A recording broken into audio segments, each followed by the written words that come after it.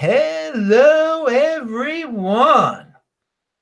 This is Adam Meister, the Bitcoin Meister, the Disrupt Meister. Welcome to This Week in Bitcoin. Today is March the 1st, 2019. Strong hand.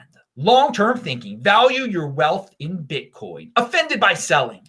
Unconfiscatable. All right, I'm excited. Caitlin Long is on the show. She's very excited too. We were just talking, and it's great to have you back on the show, Caitlin. Welcome back. Welcome. Adam, it's great to be back on the show. Thank you. There's been a lot going on, and I've been a busy girl.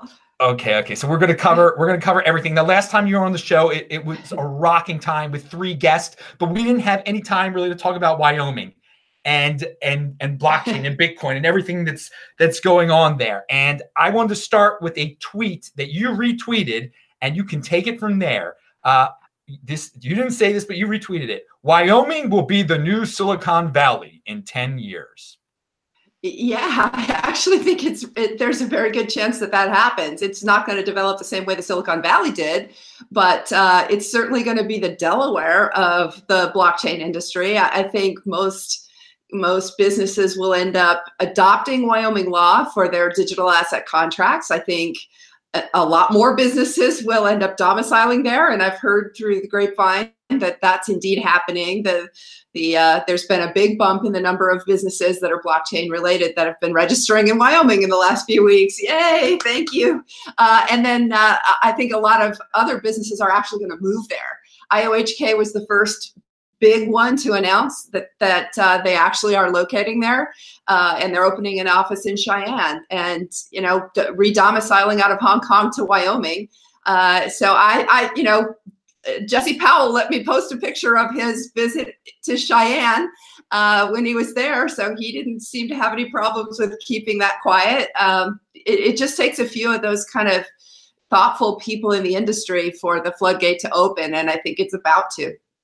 Wow. Now, for a lot of people watching at this moment live, they're not in the United States, so yeah. They don't even know.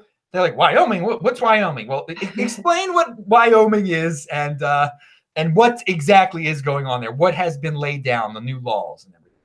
Yeah, so Wyoming is actually the least populous state in the United States, but it's massive. So it's a very rural state. It's got Jackson Hole, which is one of the world famous ski areas, and of course Yellowstone National Park. So it's got some spectacularly beautiful scenery, but it's also the home of the lowest taxes in the United States, and it's culturally got a lot of overlap with the ethos of the Bitcoin and crypto communities. It believes in individual rights, individual freedoms, very strong property rights, and good fences make good neighbors. Let's have clarity on where those property rights are drawn. So there's a lot about Wyoming. I love my undergraduate alma mater. I grew up there. My undergraduate alma mater is bucking the system since 1886. Again, I think the crypto folks can appreciate that, and maybe that helps explain why this little state by population ended up grabbing the lead in this industry, because there's just a lot philosophically about the two that overlap, and I love them both. And you can see why.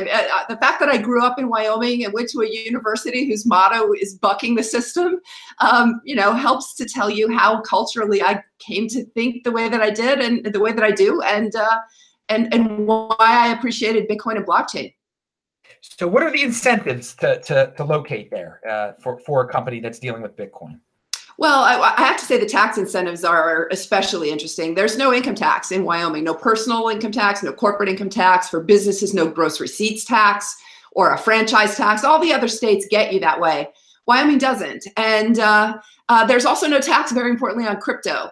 We exempted crypto last year from property taxes, and this year, by defining it as intangible personal property, one of the benefits of doing that is that sales tax is only applied to tangible personal property. So even a merchant that's accepting Bitcoin or other crypto for, as payment for goods isn't going to have to pay sales taxes on that. So it's so tax friendly, but it's also crypto friendly. We've exempted crypto to crypto transactions from the money transmitter laws.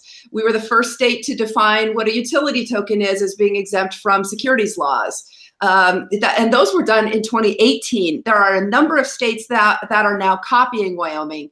And then this year, we went a lot farther with some really interesting legislation. We now have a fintech sandbox. So if you're doing anything innovative that may run afoul of the laws in Wyoming, all you have to do is apply for an exemption.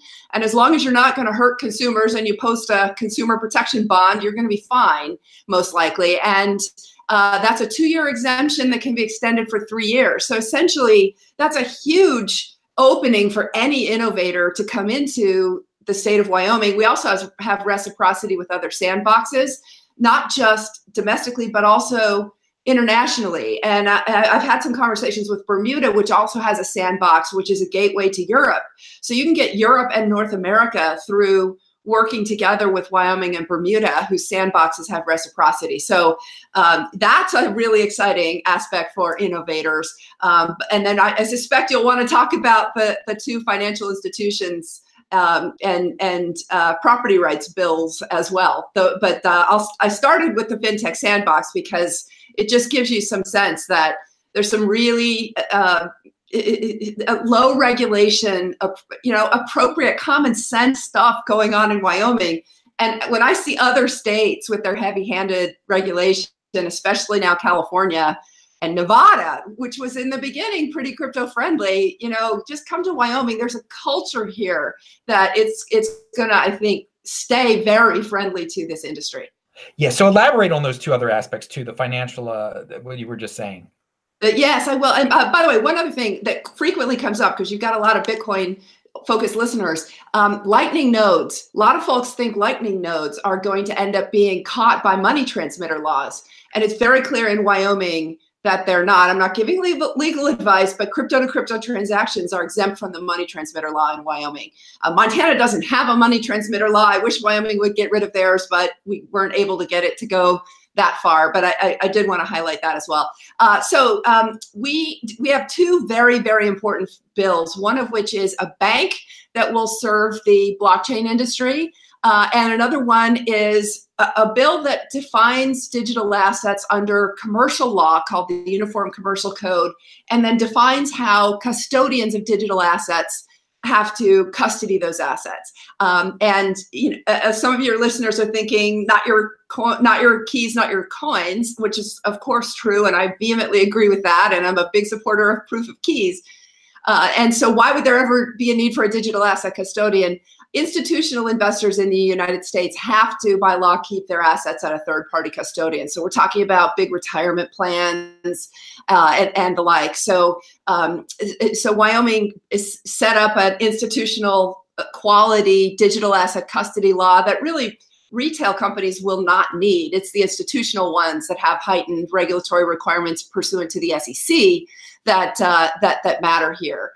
So let's break that down. The first one, HB 74, is designed to help the crypto industry solve a persistent problem, which is that the traditional banking industry really doesn't want to bank us. There's just a handful of banks. I call out Silvergate as being such a huge benefit to this industry. And Silvergate is one bank, and they've done an amazing job helping all of us with our fiat on and off ramps. But they're only one bank, and there are, I think, now only 4 banks that reliably bank this industry. So what we've done is authorize a state chartered bank that is not subject to the FDIC. It's a 100% reserve bank. So some of you might be thinking, wow, there's some Rothbard in that. Yep, there definitely is. It's for businesses only, so it's not for retail. It cannot do business with any customers that are not bona fide businesses. And because it's not FDIC insured, it's 100% reserve.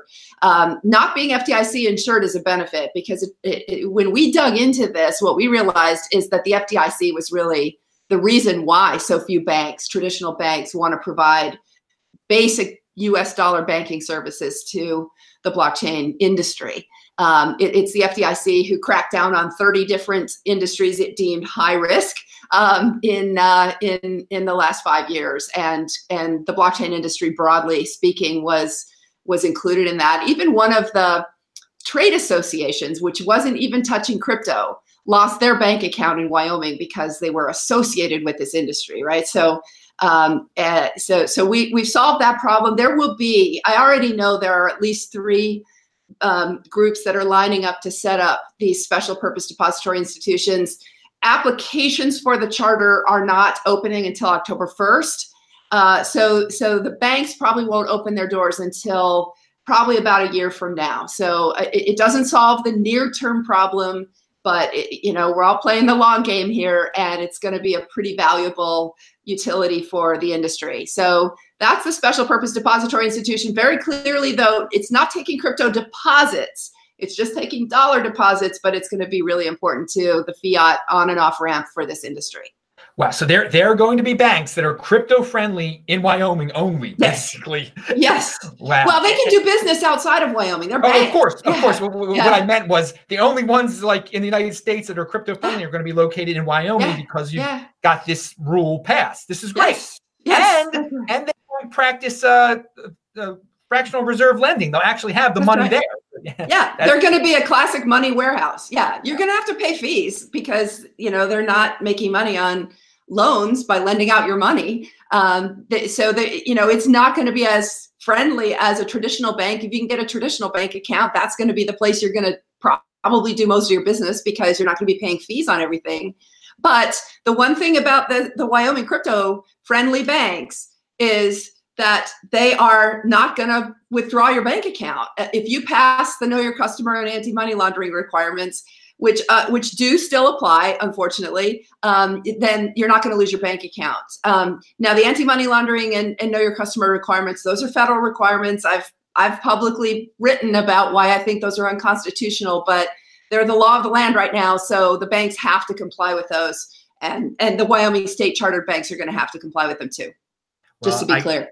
And again, people, be patient here. Long-term thinking with Caitlin Long. Pound that like button, people. All right. You had something. I think you were going to say some other financial aspect of the new laws. So let's talk about the second bill. This is the one that we got attacked on. And it's Senate File 125, and it classifies digital assets under commercial law called the Uniform Commercial Code, as well as defines the custody standards. So let's break that down because that's 2 different pieces in one bill. The digital assets are defined as personal property in the state of Wyoming.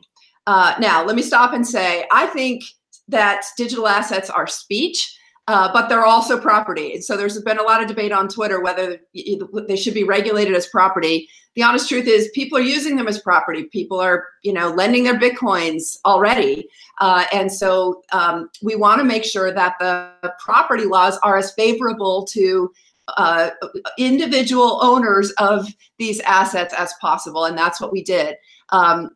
We've classified virtual currencies, including Bitcoin, under commercial laws as if they're money. They're not technically money, to be clear. There have been some headlines about the law that have been wrong. Only the US Congress has the ability to dictate what legal tender is in the United States, but we can still apply the same commercial laws to virtual currencies as money. Nobody else has ever done that. And Bitcoin and virtual currencies are treated from a commercial law perspective as if they're money. What does that mean? It means that the users of Bitcoin don't have to worry about taking their Bitcoin free and clear of a previous lien that's been put on the Bitcoins, as long as they know they're not defrauding a lender. So, money has the highest negotiability rules under U.S. law, and Bitcoin is based on Wyoming's law is going to have those same rules. A lot of questions have come in about whether the federal laws can trump the state laws, and in this area, the answer is absolutely not. The states determine commercial law. Property law and commerce are the purview of the states, not the federal government. So the feds are not going to be able to trump Wyoming here. Wyoming wins. So we've also mapped digital securities to traditional securities for UCC purposes, and we've also mapped we called them digital consumer assets, which are utility tokens and real estate tokens, tokenized anything else that doesn't fit in the other buckets. We mapped those to something called general intangibles under the Uniform Commercial Code. And there's so many layers about what we did here, but one of the big takeaways is that if you bought a Bitcoin that had a previously enforceable lien on it and you didn't know that there was a lien on it, technically the lender who placed that lien on the Bitcoin can take you to court and take your Bitcoin. Now, that's probably making everybody's heads explode. The reality is, I don't think that's ever happened yet, and it's going to be really hard to do that, but it's not impossible. It's one of those edge case things that lawyers have been talking about. A lot of lawyers wrote articles saying this is Bitcoin's Achilles heel, that, you know, liens can get placed on these things and then you buy them not realizing a lien was placed on them because there's no way to track the liens on the blockchain itself. And therefore, you know, you end up with clouded title. These commercial laws are designed to enhance the ability of people not to have clouded title when they buy an asset. That's what we mean by negotiability. And so what we did in Wyoming, here's one of the drum rolls. This was Trace Mayer's idea, actually. Let's have Wyoming law be a place where you can cleanse all Bitcoin of previously existing liens that you might not know about. And so in most cases, you know, a lender like BlockFi or Salt Lending or those kinds of firms, they're going to what's called perfect their security interest, which is legalese for create an enforceable lien when they lend against Bitcoin. They're going to perfect that security interest by control, but there are going to be some liens that are not perfected by control. Like, for example, Overstock.com takes Bitcoin as purchase for inventory, Dell as purchase for computers, etc. Those big businesses have bank loans that say they have a lien on all of the inventory and the proceeds therefrom, right? So if Dell sells you a laptop for Bitcoin, technically that bank has a lien on the Bitcoin that Dell accepted. And then when it turns around and sells that Bitcoin, that's where you start to get the clouded title issue. And again, these are edge cases, but they're real. And so what we did is after 2 years of the Bitcoin being located in Wyoming, all those previous liens are deemed expired. So that means that there's a real incentive for the exchanges and the custodians and individuals too to get a nexus to Wyoming law, because if you stored your Bitcoin, located it in Wyoming for 2 years, then you don't have any more liens on it. And we made it super easy to get a nexus to Wyoming. You don't actually have to physically be there to have a nexus to Wyoming to get these protections. So this is a really cool thing to help the Bitcoin ecosystem, especially as Bitcoin gets financialized. Yeah. Well, this is a really important point. Yeah. So if people want to play legalese games with your Bitcoin, Wyoming cleans it up real quick for you. That's right. That's a summation. But how would I get a legal nexus there, or whatever you just called it? To just have a post office box, Adam Meister in Cheyenne, or what are the qualifications? Well, it's really easy, and again, that this is probably blowing everyone's mind. How is it that we're locating Bitcoin in Wyoming? I love how Trace phrases it. We're making this backwards compatible to the legal system, and this is how we did it. If you have a nexus to Wyoming, if you actually have your hardware, your HSM or your Trezor or your Ledger in Wyoming, then the Bitcoins are deemed in Wyoming. If you have a Wyoming LLC that you own your Bitcoins through, we actually talked about this at Satoshi Roundtable. There are reasons why individuals might want to set up a Wyoming LLC.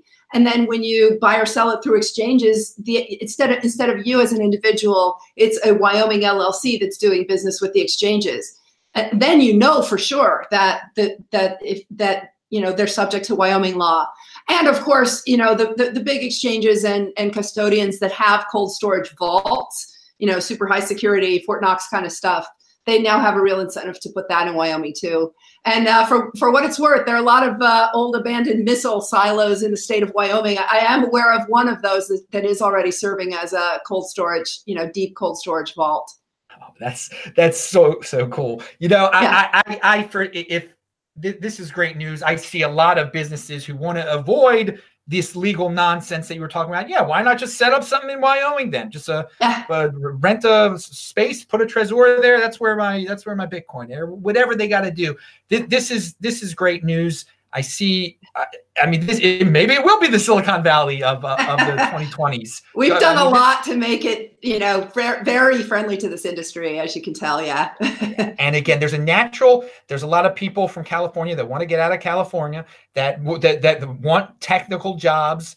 They've moved to Boise. I've seen it from my own eyes. Why not move to Wyoming? Again, Denver is right down the road. People can commute to Denver, from Denver, to work in Cheyenne.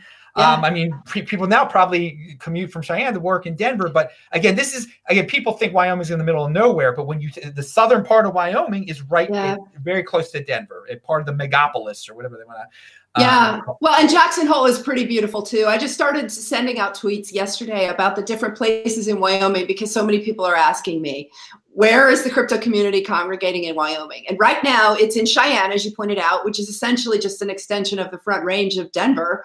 It really is almost suburban Denver already. It's only 10 miles inside the Colorado border. And then the other side of the state is Jackson Hole. That's got the best airport. Pretty much you can fly in, connect from any of the major airports and on all of the major airlines into Denver.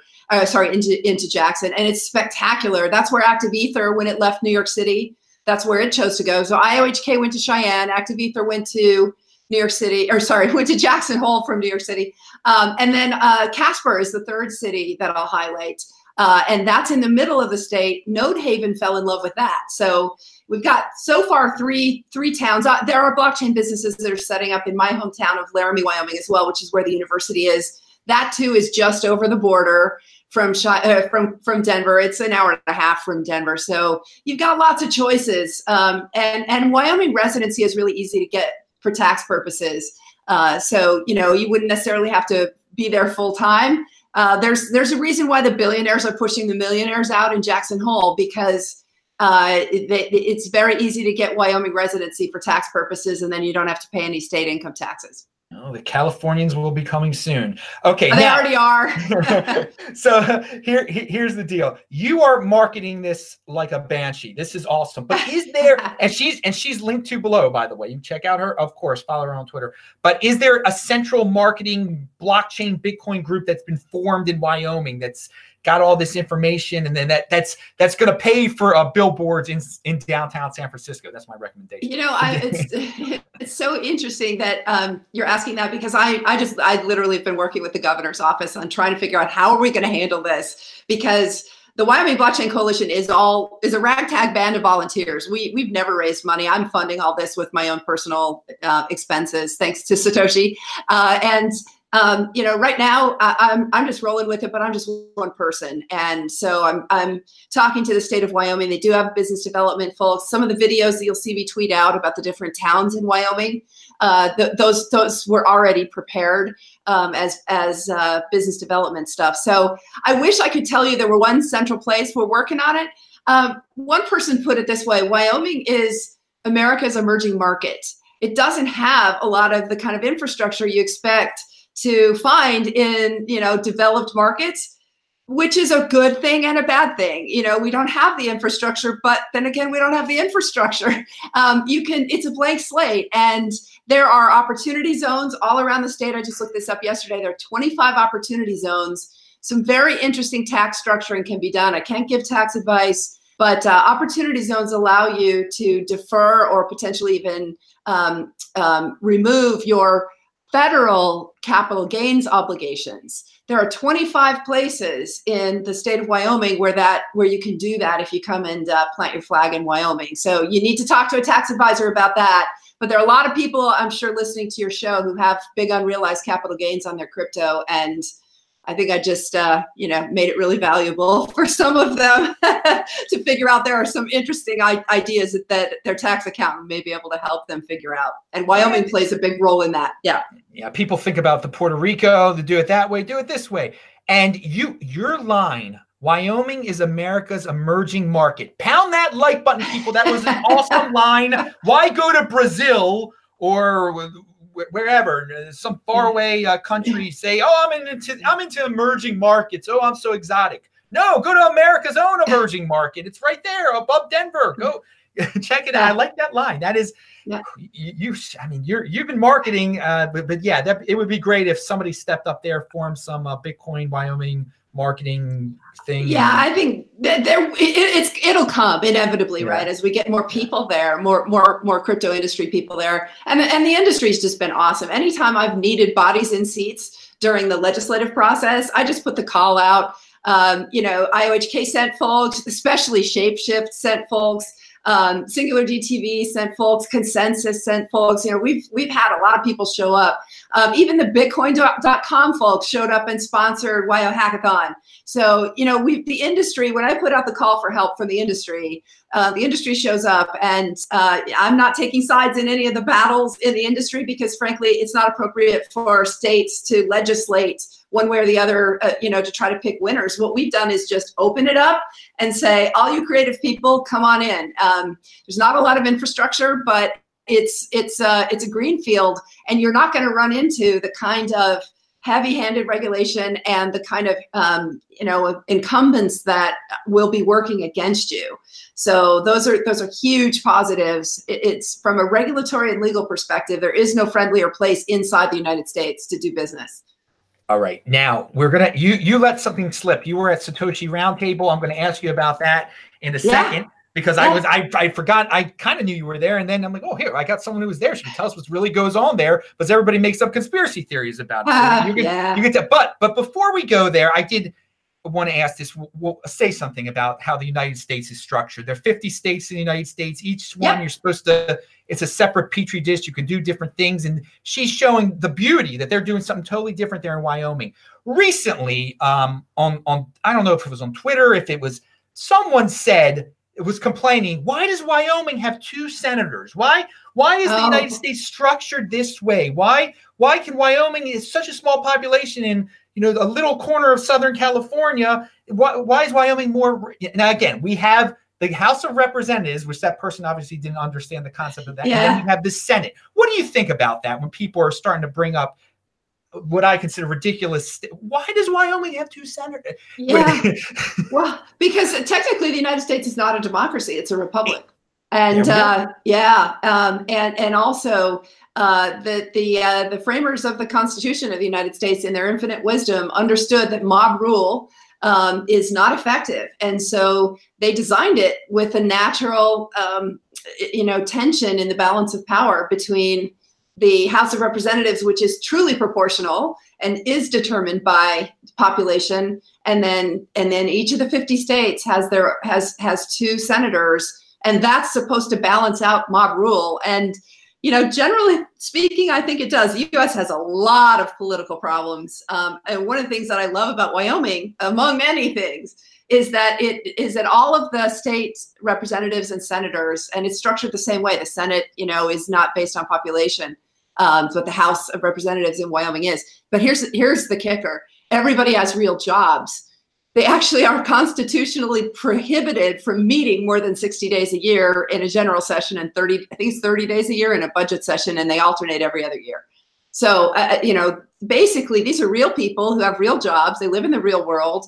They don't have staffs of people who analyze things to death, and they're not as subject to the money in politics as a result, because they actually have real jobs. And they're not professional politicians. I love that about Wyoming. And it means that they're making a lot of the decisions that they make based on principle and common sense and, simple upside downside calculations. A lot of people ask, how did we do this in Wyoming? It was not. If you look at the votes on most of our legislation, they're overwhelmingly positive. And in a number of cases, they're actually unanimous. Did every one of the representatives and senators have a great depth of knowledge about every one of those 13 bills that went through between 2018 and 2019? No, of course not. what they were doing was making rational decisions about what's the upside to Wyoming and what's the downside. We didn't ask Wyoming for appropriations until this year. We did ask for one finally this year, but generally speaking, it costs the state nothing, and it's going to be bringing in businesses. And are there going to be problems? Yeah, we've always been upfront. There are going to be some fraudsters that come in, but we've got the laws to take care of that. And so far, the industry's been good to Wyoming. We've had 2 fraud problems that I know about, but that's it. And you know what? There's fraud in anything. I don't know that that's even that much more prevalent than any regular business. So Wyoming's it works. It works politically. It works business-wise. And you got space to breathe out there for sure.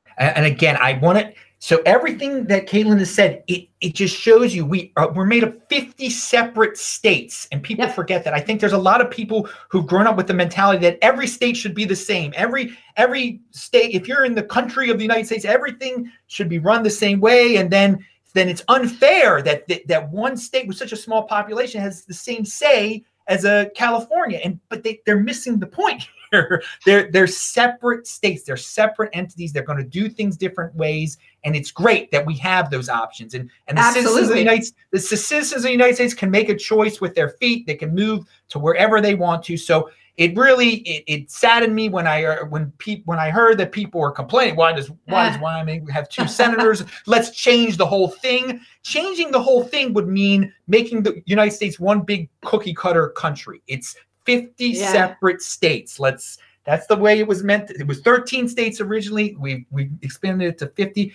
They are supposed to be different. We're not all supposed to be. We are do things differently. And I think a lot of people have grown up and they want the federal power to come in and say, no, everyone does it the same way. And that's not the way it should be. Well, I'm so glad you mentioned that, because we actually did have to fend off an attack on the SF-125, the one that gave property rights to individual digital asset owners.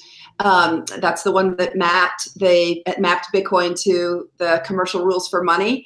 We had a big attack from a group called the Uniform Law Commission.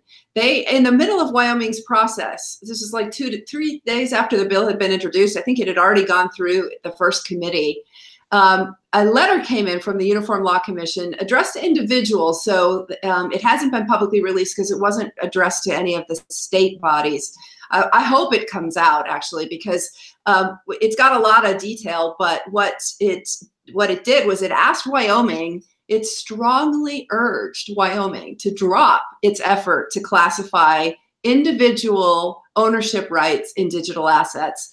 And they asked us instead to enact their uniform law, which would only recognize the enhanced commercial rights for digital assets if you own them through an intermediary, a securities intermediary. And I looked at that. We looked at that last fall when we saw it and immediately rejected it for obvious reasons, right? Every one of your listeners knows exactly why that law makes no sense for digital assets. But it's what a number of other states are doing. And there is a group called the Uniform Law Commission that tries to keep state laws uniform. And for commercial law, I understand why they want it to be uniform, because it is difficult for businesses to have different commercial laws from state to state. But frankly, it's only good to have uniform laws when the laws are actually good.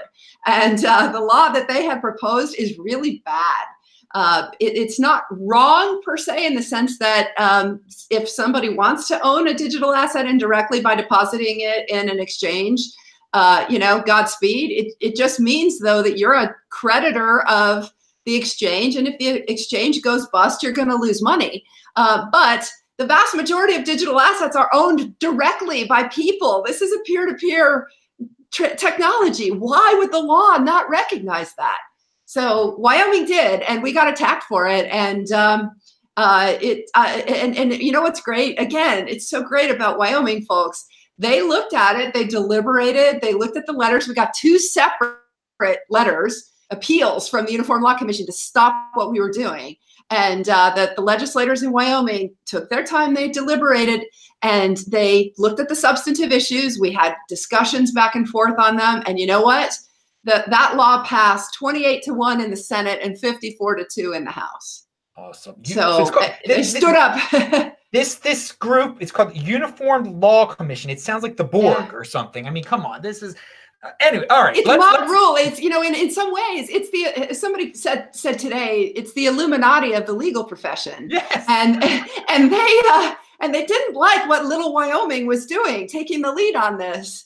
And Wyoming showed them that they didn't like being told by the Illuminati to withdraw their bills, and voted with their feet. So you know, it wasn't an effective attack based on how the vote count came out, and then Governor Gordon signed that into law on Tuesday of this week. So yeah.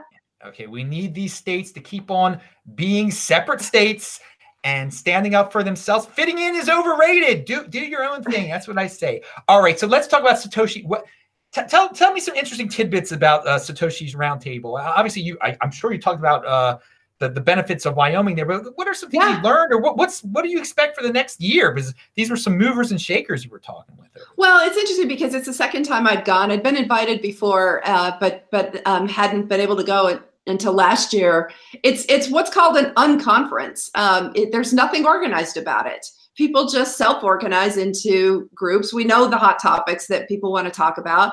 And, you know, it's just a place where it's not like the mobbed conferences where, you know, 5,000 people are there. It's a small number. I think it was 175.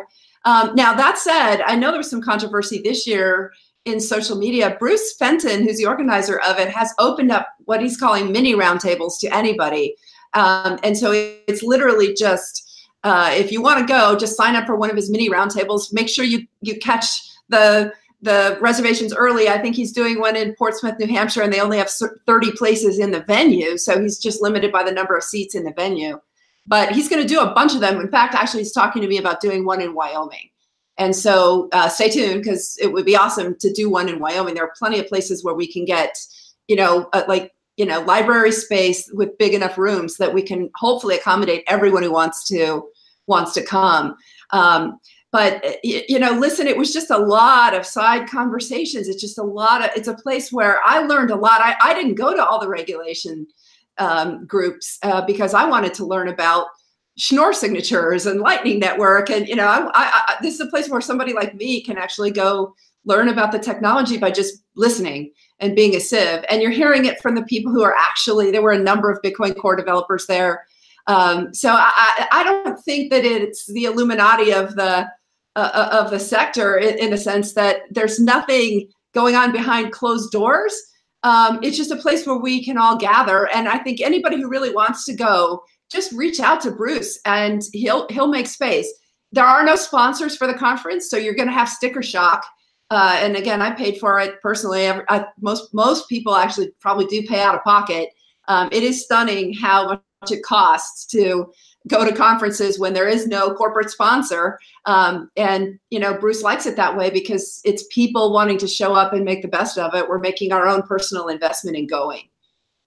Wow. I want to say that you cleared up some aspects of it, because people do make it out to be like some Illuminati type of thing. People are paying their own way to go. That's great. Yeah, there's no sponsor. Yeah, not a single one. Yeah.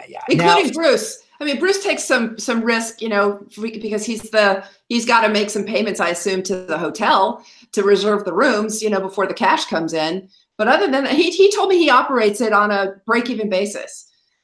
So you know, again, it's not like a Bilderberg or a Davos or something like that, right? And again, I hope he opens it up and does more of them. I love the fact that he's going to be doing the mini roundtables. And there's no sponsors. I think he'll probably stick to to his principle of, I'm not taking sponsor money to get this going. This is for individuals who want to show up and learn from each other, and I like that. So, so there were all sorts of different people there with all sorts of different beliefs, from blockchain to Bitcoin to crypto to whatever. So JP Morgan was there. Yeah. Whoa. Oh yeah. So I want to ask you about, and you're very familiar with Twitter and social media. Yeah. What is your take on there's this like orthodoxy that permeates Twitter in terms of Bitcoin maximalism. Someone just in the chat said, "Is she a Bitcoin maximalist?" But that's not the point. Is what do you think about, there's some people that now on social media, it's like, if you're not with the program, then I mean, you're cut. Yeah, well, so I have a nuanced answer to this, but it's one I truly believe. I absolutely am Hayekian, and I believe that in the denationalization of money, and I believe in the competition for money, and may the best one win. I am a Bitcoin maximalist, but over the next 20 years, I don't think it's going to happen anytime soon. And I welcome all of the competition in this area. There's so much innovation that's taking place, and I'm not somebody who wants to elbow it out using any laws or regulations, the kind of stuff that happens in crony capitalism. I'm absolutely 100% opposed to all that, which is why, one of the XRP army people came after me yesterday. Is XRP welcome in Wyoming? Of course it is. We've written the laws to be as broad as possible, and Godspeed, come on in. And if you have the best platform in the end, you're going to win. I happen to think that Bitcoin has the best platform in the end, and it will win, even though it isn't the best technology. I'm not a technologist, but I think most people would even agree. There's been a lot of tech innovation that's happened in the last 10 years, and yet Bitcoin, by nature of the fact that it has the best network effects, nobody else is likely to even come close. And all of the altcoins are effectively, laboratories for new technology. Lightning Network was released in Litecoin first, right? So it got to everybody, the developers who are the keepers of the code, and that can be anybody, by the way. There's no no one who really controls the code.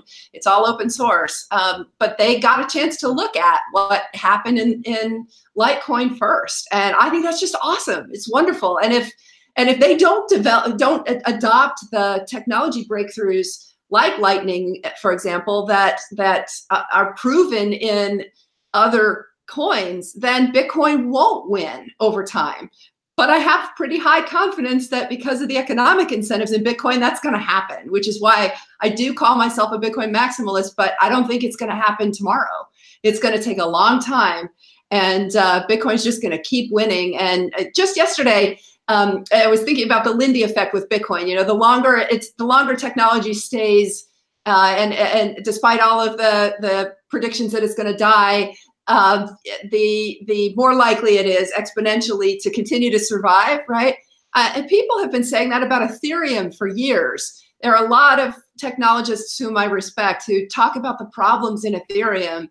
But you know what? It hasn't died yet either. So, its Lindy effect is pretty powerful. And there is a benefit to being first, even if the tech's not best. And Godspeed to all of this. I can't thank the developers in this industry and the full node operators in this industry enough, because you're the ones who make the mere mortals like me be able to, to rely on these technologies and to keep them going, and to give me the optimism that I can control my own financial destiny. You make an excellent point with the Lindy effect with Ethereum. There are a lot of Bitcoin maximalists who say they believe in the Lindy effect, and apply it to Bitcoin. But wait a second, look, and then they say Ethereum's going to die, but it hasn't. You got to apply the same rules. And Bitcoin may still too, right? We don't know. And the US dollar may still. Nothing in life is 100% reliable. Nothing. So, it's all a probability game, and Bitcoin is all about probabilities. And, with every day that goes by, that's what the Lindy effect is. With every day that goes by, the probability of it dying goes down exponentially. And I think that's happening in all of these platforms. And, in the end, I think a few of them will be standing. And I think Bitcoin's going to be the one that's still standing, that's used as money and used as denationalized money. All right. So you brought up that JP Morgan was at the Satoshi Roundtable. Yeah. That's made me think of the JP Morgan coin and the Facebook coin. What do you think about these JP Morgan coin and Facebook coin? Yeah, by the way, some of the big companies have been at Satoshi Roundtable. They were there last year too. So, it's, but they don't get any special treatment relative to anybody else. So they're just there to talk. And Christine Moy has been so open about talking about the JPM coin. She did a Q&A afterwards and shared a lot of really good information. JPM coin essentially is what I look at as the utility settlement coin, which is a project that started in 2015, and it just got mired in regulatory cruft. And it was a multi-bank project, and JP Morgan is one of the 10-ton gorillas, and they just came out and said, well, we're not going to bother with, the regulatory and group dynamic cruft that this other project has. We're just going to do it ourselves and put it out there. And I respect that. And I do think that it's gonna actually have a big positive impact on corporate payments, especially. Is it going to delay the use of something like Bitcoin? Yeah, so the critics are right in that regard. But it's almost like the intranet versus internet, right? It's the walled garden that gets started, but those walls are going to get torn down. And I'm not worried about it, long term. Bitcoin's not ready for huge corporate payment volumes to start to go through it. I think that ultimately that's what it will be. It will be the intermediary currency of international trade, but we're not ready for that yet. So let JPM coin have their walled garden coin, and it's going to be a lot better than what we have today in terms of international payments. I was working with the CFO of Seagate Technology. In fact, there's a interview with him on my blog from 3 years ago, where he talked about how it takes 6 days for Seagate to move money from Thailand to the United States. And it's its own money, right? So you're moving from the Thai subsidiary to the US headquarters. Look, a JPM coin is going to have a big benefit to a company like that. They're going to be able to reduce their settlement times and not have to trap cash. That trapped cash is really inefficient. It's a deadweight loss on the economy. So I am glad that we're looking finally at ways to, move money faster than we can move physical packages around the world. But I think this is not going to be the long-term winner, and the public blockchain cryptos are going to be the long-term winner. Of course. So let's Facebook coin, rumors about that from yesterday. I thought, well, if Facebook is already setting up with exchanges to sell their coin on the exchange, it's probably going to happen. And this will probably be a good thing for Bitcoin, because people will get this Facebook coin somehow, and they'll be able to easily turn it into Bitcoin. Have you heard about this Facebook coin? Any thoughts on it? Yeah, I have. I don't know any more than anybody else does. And again, I think all this stuff is good. It's competition. And, is it going to take some of the volume away from Bitcoin that otherwise might have gone there? Yeah, maybe. I don't know. It's not clear.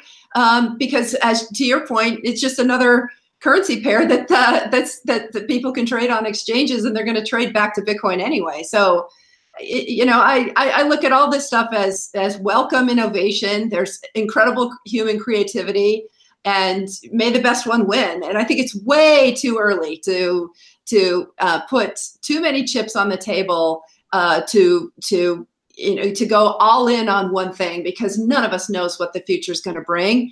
And, bring it on. Again, I think that Bitcoin's going to win because nothing will match its network effects. But, is Facebook going to come out with better technology than Bitcoin? You know what? They probably will, but that doesn't mean, because it's newer technology. That's what I mean by that. I saw your eyebrows go up. It's newer technology, right? I mean, obviously, Bitcoin's 10 years old. It's been updated, but there's, I'm sure Facebook's going to come out with a good twist that's going to, if indeed there is a Facebook coin, that's going to make it really interesting. But you know what? In the end, I don't think it's going to win. It's going to be just like JPM coin. It's going to be a central coin. There you go. You can. It's easy. Well, not easy, but it's not that hard to have a centralized coin that's got better technology, but it's still centralized. So still centralized. Yeah. Yeah. Exactly. That's the point. We avoid that. But a lot of people, newbies, they're going to be happy to receive their Facebook coin. They don't care about centralization. They're in the Ripple too. I mean, again, let everybody do it the way they want to do it. People can learn the hard way the difference between centralization and decentralized and unconfiscatable and confiscatable. That people will learn. So I want to say last time you were on, we talked a lot about Wall Street and financialization, and now we're only getting to that point now. But I do have questions. You're so knowledgeable on the financialization aspect. But you yourself said when you were at Satoshi's Roundtable, you learned about Lightning and or what other technical aspects of Bitcoin. So I want to know, does Wall Street even care about Lightning Network? And what will make a difference sooner, in financialization of Bitcoin or lightningization of Bitcoin?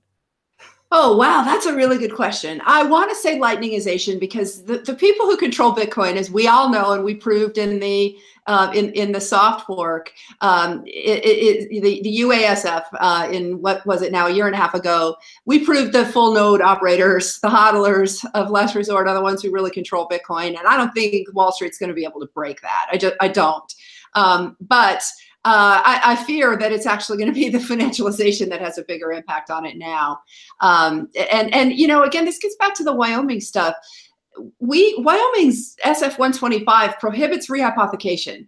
It's really the only prohibition in the law. Pretty much everything else is enabling, but there's a prohibition against rehypothecation because in Wyoming, it turns out that's actually fraud. And it's been adjudicated all the way up to the Wyoming Supreme Court. Somebody actually rehypothecated a diamond, an industrial diamond.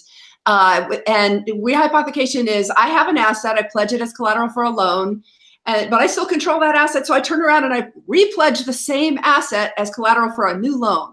And it was a felony. The guy, did jail time over it. And so I think most people who really believe in strong property rights and good fences make good neighbors would agree that rehypothecation is a felony. But in New York, it's not. And of course, New York is where most financial institutions do business. And this is one of the things that I pointed out in the Uniform Law Commission situation yesterday as well. By allowing or mandating that to get uniform commercial code protections for Bitcoin, you have to own it through an intermediary. What's the practical impact? You're just going to replicate the problems in the securities industry if you force that. What's the big problem in the securities industry? I can turn off lending in my securities account, but the securities custodian doesn't keep securities in my account. They keep them pooled in an omnibus account. Frankly, it's the same way that the crypto custodians work now, the crypto exchanges. They pool everything in an omnibus account. But here's the problem. In securities, then they'll turn around and lend securities from the omnibus account. So even though you've shut off lending and rehypothecation in your own brokerage account, you didn't achieve the end that you wanted, which is to increase the probability that the broker actually has the securities that it's promised to you. I have experienced this directly in a pension fund transaction 5 years ago now, where the brokerage statement showed that the custodian had securities in the account, but guess what? They didn't. So that's the legal structure of indirect ownership, and Wall Street's going to use that because they make a lot of money at it. And I do think that it's not a coincidence that the Uniform Law Commission, tried to pigeonhole all this into the same laws that securities, the same commercial laws that apply to securities in the United States, because they want to co-opt all this. And that would just be the wrong answer. That's why I would encourage all your listeners in the United States, especially if you're in California and Nevada, please try to work against getting the uniform laws that regulate virtual currencies that have been proposed. It's in 4 states now, California, Nevada, Oklahoma, and Hawaii. Please try to defeat them, because what those laws will do is say that everything has to go through a securities intermediary in order to get optimal commercial law treatment. And I just think that's wrong. And I think it's just going to create more problems, and we're going to see some big blow-ups a few years down the line on Wall Street for trying to rehypothecate and create uncovered positions in crypto. There's no fault tolerance in the crypto settlement system. The reason why it takes 2 days to settle a securities trade is because they need fault tolerance in that system. They can settle yesterday's trade with stock that comes in today. That's a Ponzi scheme, but that's the way it works. And crypto, of course, doesn't work that way. So when you try to apply that securities law system with all of its fault tolerances to crypto, It's not going to mix. It's crossing the streams, and it's going to be ugly. So again, it appears Wall Street is they're knee deep into all financialization games, and that's their interest in Bitcoin. They don't care about the Lightning Network. That's not a thing on Wall Street, is it? Or to the people that they just want to play the usual games. Well, they want their own second layer, right? You know, if you think about the way the exchanges work, all those exchange trades, it looks like when you trade, it looks like it's an instantaneous settlement, but it's not. It's because it's all happening on the second layer of the exchanges. Wall Street's going to do the same thing. They're going to build their own second layer. They don't want a chain anchored layer, because they want to be able to play these games behind the scenes in the omnibus accounts. You know, and that's one of the reasons why I think what you will see is the solvent financial institutions end up in Wyoming, because they have no problem complying with those restrictions, because they were never going to play three-card Monte with your assets in the first place. Oh, wow. And anybody who wants to play three-card Monte with customer assets, they're going to stay in New York. Wow. So you're saying Wyoming is like calling everybody out. If you're the real deal, come here. If you're not coming here, you might not have what you say you have. It's an interesting test. But it's not just talking smack. It's real, right? It's real substantive, because we believe in direct property rights. The way that a Wyoming digital asset custodian is going to work, it's something called a bailment under the law. A bailment is, I give you possession of my property, but I don't give you title to it. And so you're not in a debtor-creditor relationship with your financial institution, the way that New York forces all of us to be in debtor-creditor relationships with securities firms. And of course, we're in a debtor-creditor relationship with banks. We don't own our bank deposits. We've lent the bank our money. So it's a really different and much more property rights, good fences make good neighbors oriented regime. If you want to adopt into the omnibus account traditional contract with an intermediary, you can. But under Wyoming law, the intermediary is going to have to make some very clear, plain English disclosures to you that you're going to lose money and not be bailed out if something goes wrong at your financial institution. But Wyoming law gives you a choice. If you want to store your asset at a custodian and have it be like a money warehouse where you've just given them control, but you retain title to that asset, you can have a custody relationship that way as well. It's very different than anything available in New York. That's not available in securities today. It's just not. It should be. Yeah, and ultimately, as securities get issued on blockchains, guess where I think the custodian business is going to end up? I think if you and I get together in 10 years, we're going to have seen that a lot of assets are suddenly in the state of Wyoming, and they're migrating away from New York. Because capital goes to where it's treated the best. And if it's got an option based on the crypto industry for a financial, high quality financial institution to provide these services in a way that doesn't force you to become a debtor-creditor relationship with your financial institution, people are going to figure that out over time, and those assets are going to end up in Wyoming, and only the good financial institutions are going to be able to comply with Wyoming's laws. Oh, this next decade is going to be exciting in the crypto space, going from New York and California to Wyoming. May it happen. May it happen. Well, let's talk about one traditional player in the crypto space right now that I got to ask you about, that everybody's vilifying, and Coinbase. They're clearly going in. They're clearly stated what direction they're going in now. What do you think about the direction they're going in? Again, for me, it's like, let them do what they're going to do. If they're going to appeal to the masses and play by all the financial rules, New York, this, that, and the other, then let them do what they're going to do. To me, it's no problem. But what do you think? Well, I've been pretty critical of Coinbase because of the way they handled the withdrawal from Wyoming in 2015. A lot of people ended up having their coins frozen because they didn't give them enough advance notice. And then once they pulled out of Wyoming, because of Wyoming's bad money transmitter law, which has now been fixed, it was kind of a bad situation. A lot of Wyoming people were pretty angry at Coinbase. But I will say this, I'm going to give them a big compliment.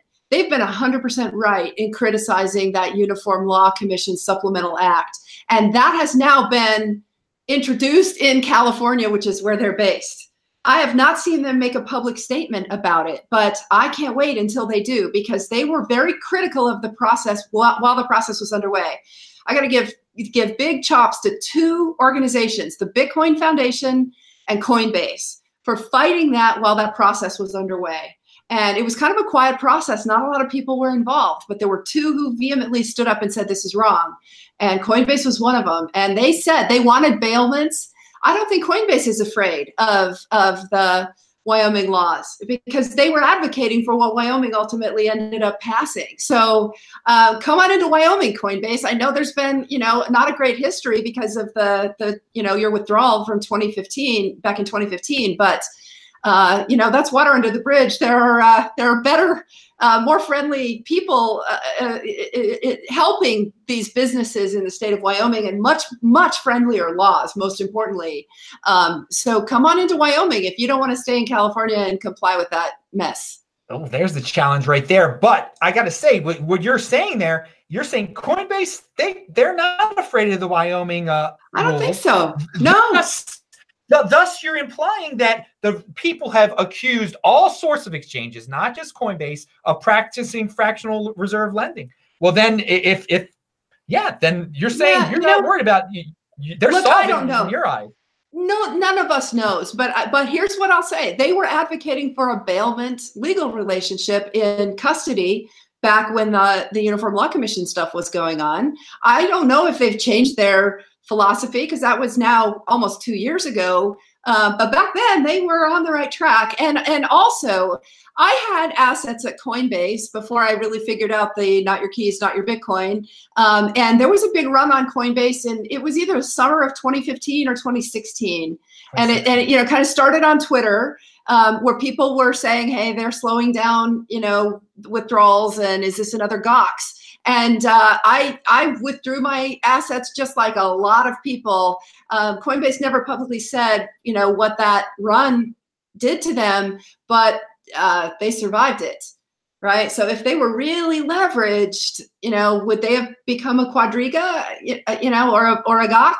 So they survived it. I actually do think that that counts for a lot, that these crypto businesses that have survived the trial by fire, because they're constantly under attack from hackers, and that they have dropped the ball on occasions, systems gone down, and they've survived it. Again, it's the Lindy effect almost for the exchanges.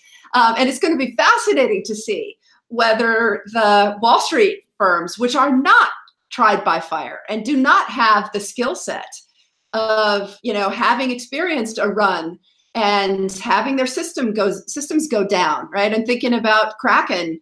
Look how effectively they bounced back from their issue a few years ago, where their system went down for a while. There's a Lindy effect to these exchanges as well. And Quadriga shows us that, you can actually be insolvent for a long time and still be liquid. And it's not until you become illiquid that you blow up and have to close your doors. It seems that Quadriga, based on everything I've read, I'm not an expert, of course, but reading from some of the things Jesse Powell and Brian Armstrong have published about their own investigations into what happened at Quadriga, it looks like Quadriga probably wasn't solvent for a long time before the CEO died. And if all those things are true, it just is another piece of evidence that you can be insolvent for a long time, but still stay in business. So I realize that, I'm weighing the Lindy effect versus the notion that you can be insolvent and people might not know it yet.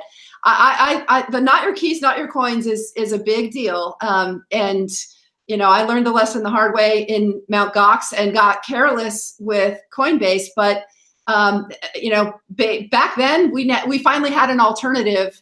And that's when hardware wallets started to become ubiquitous, and people didn't have to rely on the exchanges so much. And so anyway, I've got a nuanced view of Coinbase, but come on into Coinbase. And you know what? If you have no problem complying with Wyoming's laws, it'll speak volumes if you end up redomiciling into Wyoming. All right. 2 questions. And one of them you just inspired, actually. Not your keys, the movement to take people's for people to take their Proof Bitcoin of off the keys. exchanges. Yeah. Proof of keys. Yeah. I'm forgetting it. That was January 3rd of this year. But they're going to do it again. There'll be more hype leading up to January 3rd, 2020. Do you think it's going to make it? Do you think it's going to make a difference this time? Do you think it's going to absolutely? Do you think it's going to bring down an exchange? Maybe. Well, it was Trace Mayer's idea. Everyone knows Trace has been helping us in Wyoming. He and I have been pals for 4 or 5 years now, and I just respect everything that he's done for this community. And this was a brilliant idea, and he only got it started in December. Yes. But what's fascinating is, look, no one will ever know. You never can point to a specific event, but Quadriga, starting to really go down in December when Proof of Keys got started and people started taking their coins off exchanges. Is there a coincidence or is there causation? No one knows. No one will ever know the answer to that.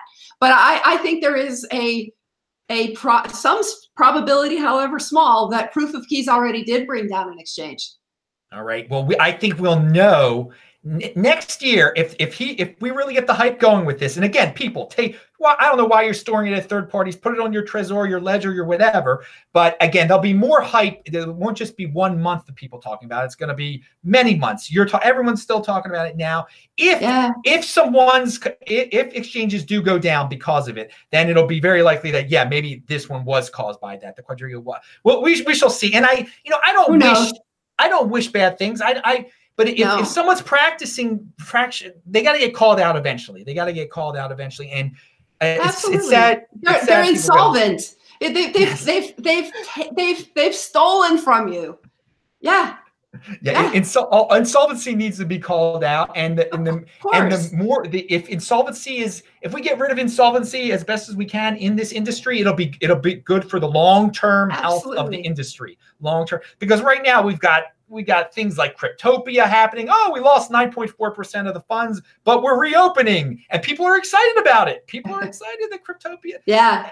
We should. So that's where we are right now. Well, okay, yes. Yeah, I do think caveat emptor, right? Now that we went through the Wild West of no regulation on any of this. What's going to happen now is that people, I think, are going to seek out, because in part the regulators are putting pressure on them, right? Look at what Shapeshift did and doing KYC and AML.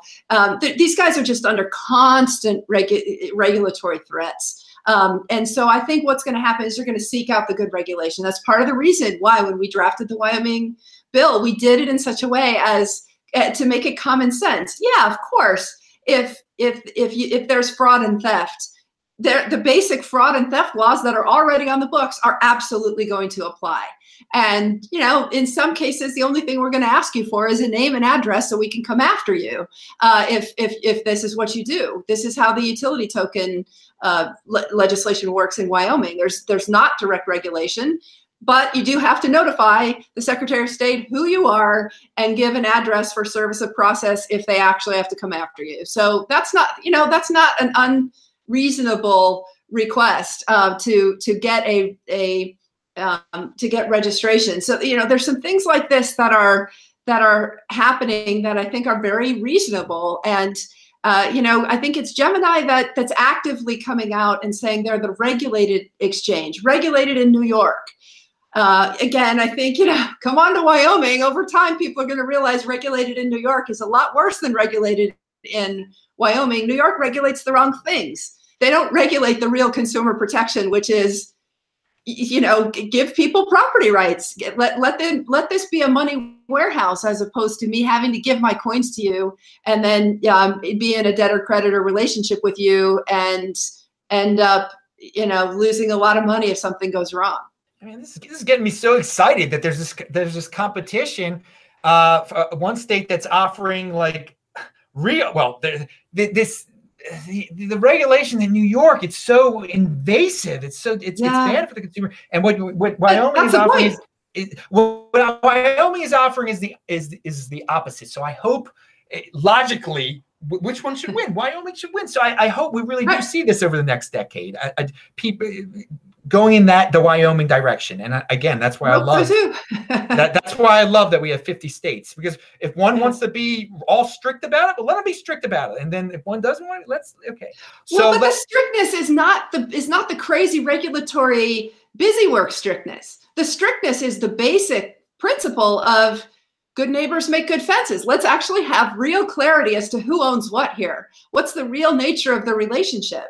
And then if, God forbid, the exchange goes down, if you have a bailment, you actually own those coins. You're not going to get stuck in some nasty bankruptcy where you're a creditor of the firm.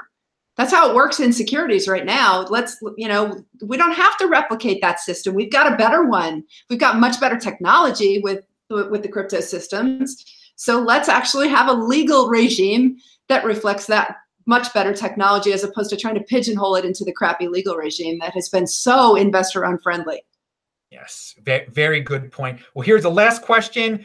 And this is for all the impatient people out there, because they always want to hear dates and predictions and this. Again, we talked about this. It's funny. This show, it's the opposite of the last show. It's great. Watch both shows, people. So now financialization, ETF. When's ETF coming? People ask me all the time, and we went through that situation with the ETF was withdrawn and now it's back in, and I just keep telling people eventually it's going to happen. It's just a matter. You got to be patient. What are your thoughts on the ETF situation? See, I'm not a fan of it because it's an old world financial product, and I think it's neutral at best and more likely to be bad for Bitcoin, because this is the kind of financial structure where operational shorting, go look up the definition of operational shorting and you'll see what that means. It's actually authorized for ETF market makers to go short the underlying in order to keep liquidity in the ETF. Okay, so basically you're going to have uncovered short positions developing in Bitcoin. Okay, let's step back. What does that mean? Is that so bad? It's funny, I've seen some stuff come out on Twitter. People are starting to really push back on whether uncovered short positions are such a bad thing. But let's just take it to first principles, basic economics, supply and demand. If you hold all else equal and the supply of something goes up, for whatever reason, the price of it is going to go down. Think of your basic supply demand curves. Your supply just went up, so your price is going to go down. Now, what they're doing is artificially increasing the supply, because they're creating a Bitcoin IOU that's treated as if it's Bitcoin. And guess what? That's going to push the price down. And guess what? I can't prove it, just like I can't prove that proof of keys had an impact on Quadriga. No one will ever know. But I can't prove the following, but I think it's logically true. It already did have a negative impact on the price of Bitcoin. All this explosion last year in the volume of coin lending, there are uncovered positions being built in Bitcoin already that are suppressing its price. So, there are some people who think all coin lending is bad.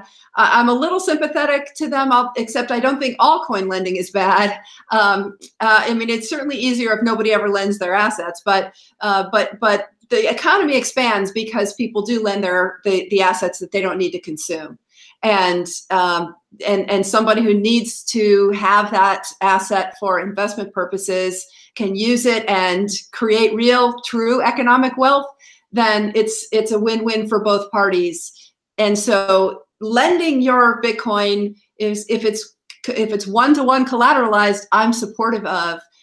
It's where you start to get these, it's 50% collateralized or it's 1/3 collateralized. That's where you've built uncovered positions in Bitcoin that suppress its price. And I think, that A, that's already happening with all the coin lending that's going on, and B, markets are always forward anticipating. And so I don't think it's a coincidence that the high price in Bitcoin occurred the same day as the announcement of the first cash settled Bitcoin future at the end of 2017. And then it's all starting to run together. And then, when the backed announcement came out, initially people said, this is huge. This is going to make the price go up. Look at what the price actually did. It went down. Markets are forward looking. They understand the impact of all these things, even if it's counterintuitive. And I don't think that it was a coincidence that the price went down in both of those instances.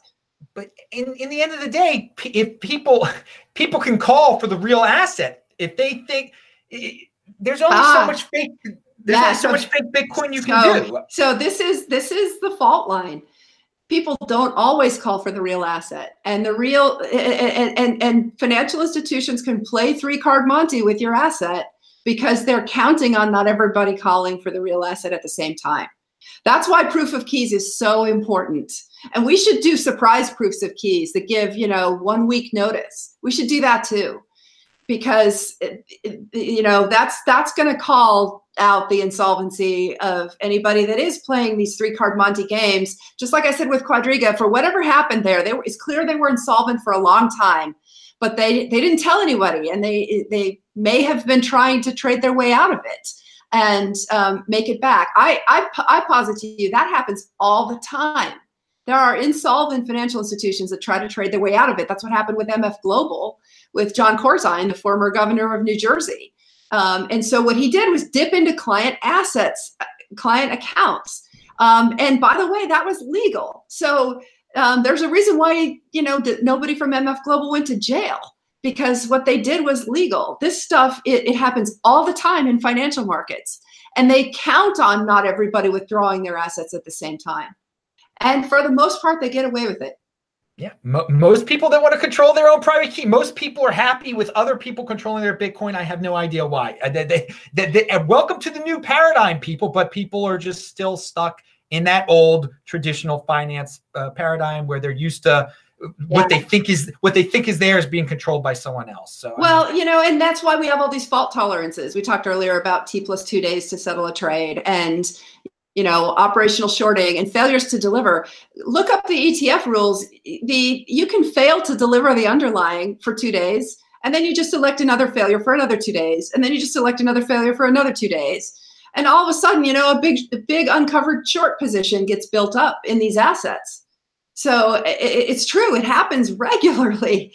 The Dole Food case is Exhibit A, that this is how the financial markets work. And a lot of the Wall Street folks are trying to apply these same things to Bitcoin. And they're going to chafe under the Wyoming rules. And that's a good thing. The Wyoming rules are all about basic property rights, and you cannot rehypothecate assets. You cannot create uncovered short positions. You are going to be solvent if you're going to be in the state of Wyoming.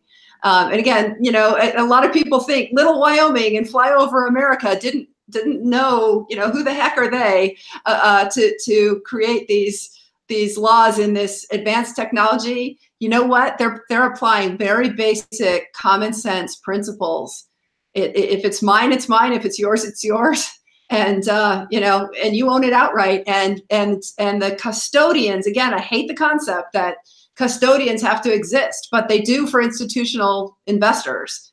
And it's going to be a different custody relationship that's much more investor friendly. All right. So bottom line, ETF, it's coming. It's coming. When do you think it's coming? I know you're not a fan of it, but when do you think we're going to see it actually happen? Oh, I would guess later this year. If you really pin me down, later this year. At this point, I don't think it's, as I said, I think it's at best neutral and more likely to be negative. So let's get it over with. And candidly, we need to be watching all these traditional financial institutions applying traditional products. I'm much more comfortable with the crypto-based financial institutions getting into traditional products as opposed to traditional financial institutions getting into crypto. A, because they're going to apply these, financialization principles to crypto. They're going to try, and they're going to get away with it for a while. And B, because they just don't have the tech skills, right? They haven't been tried by fire, like we talked about earlier.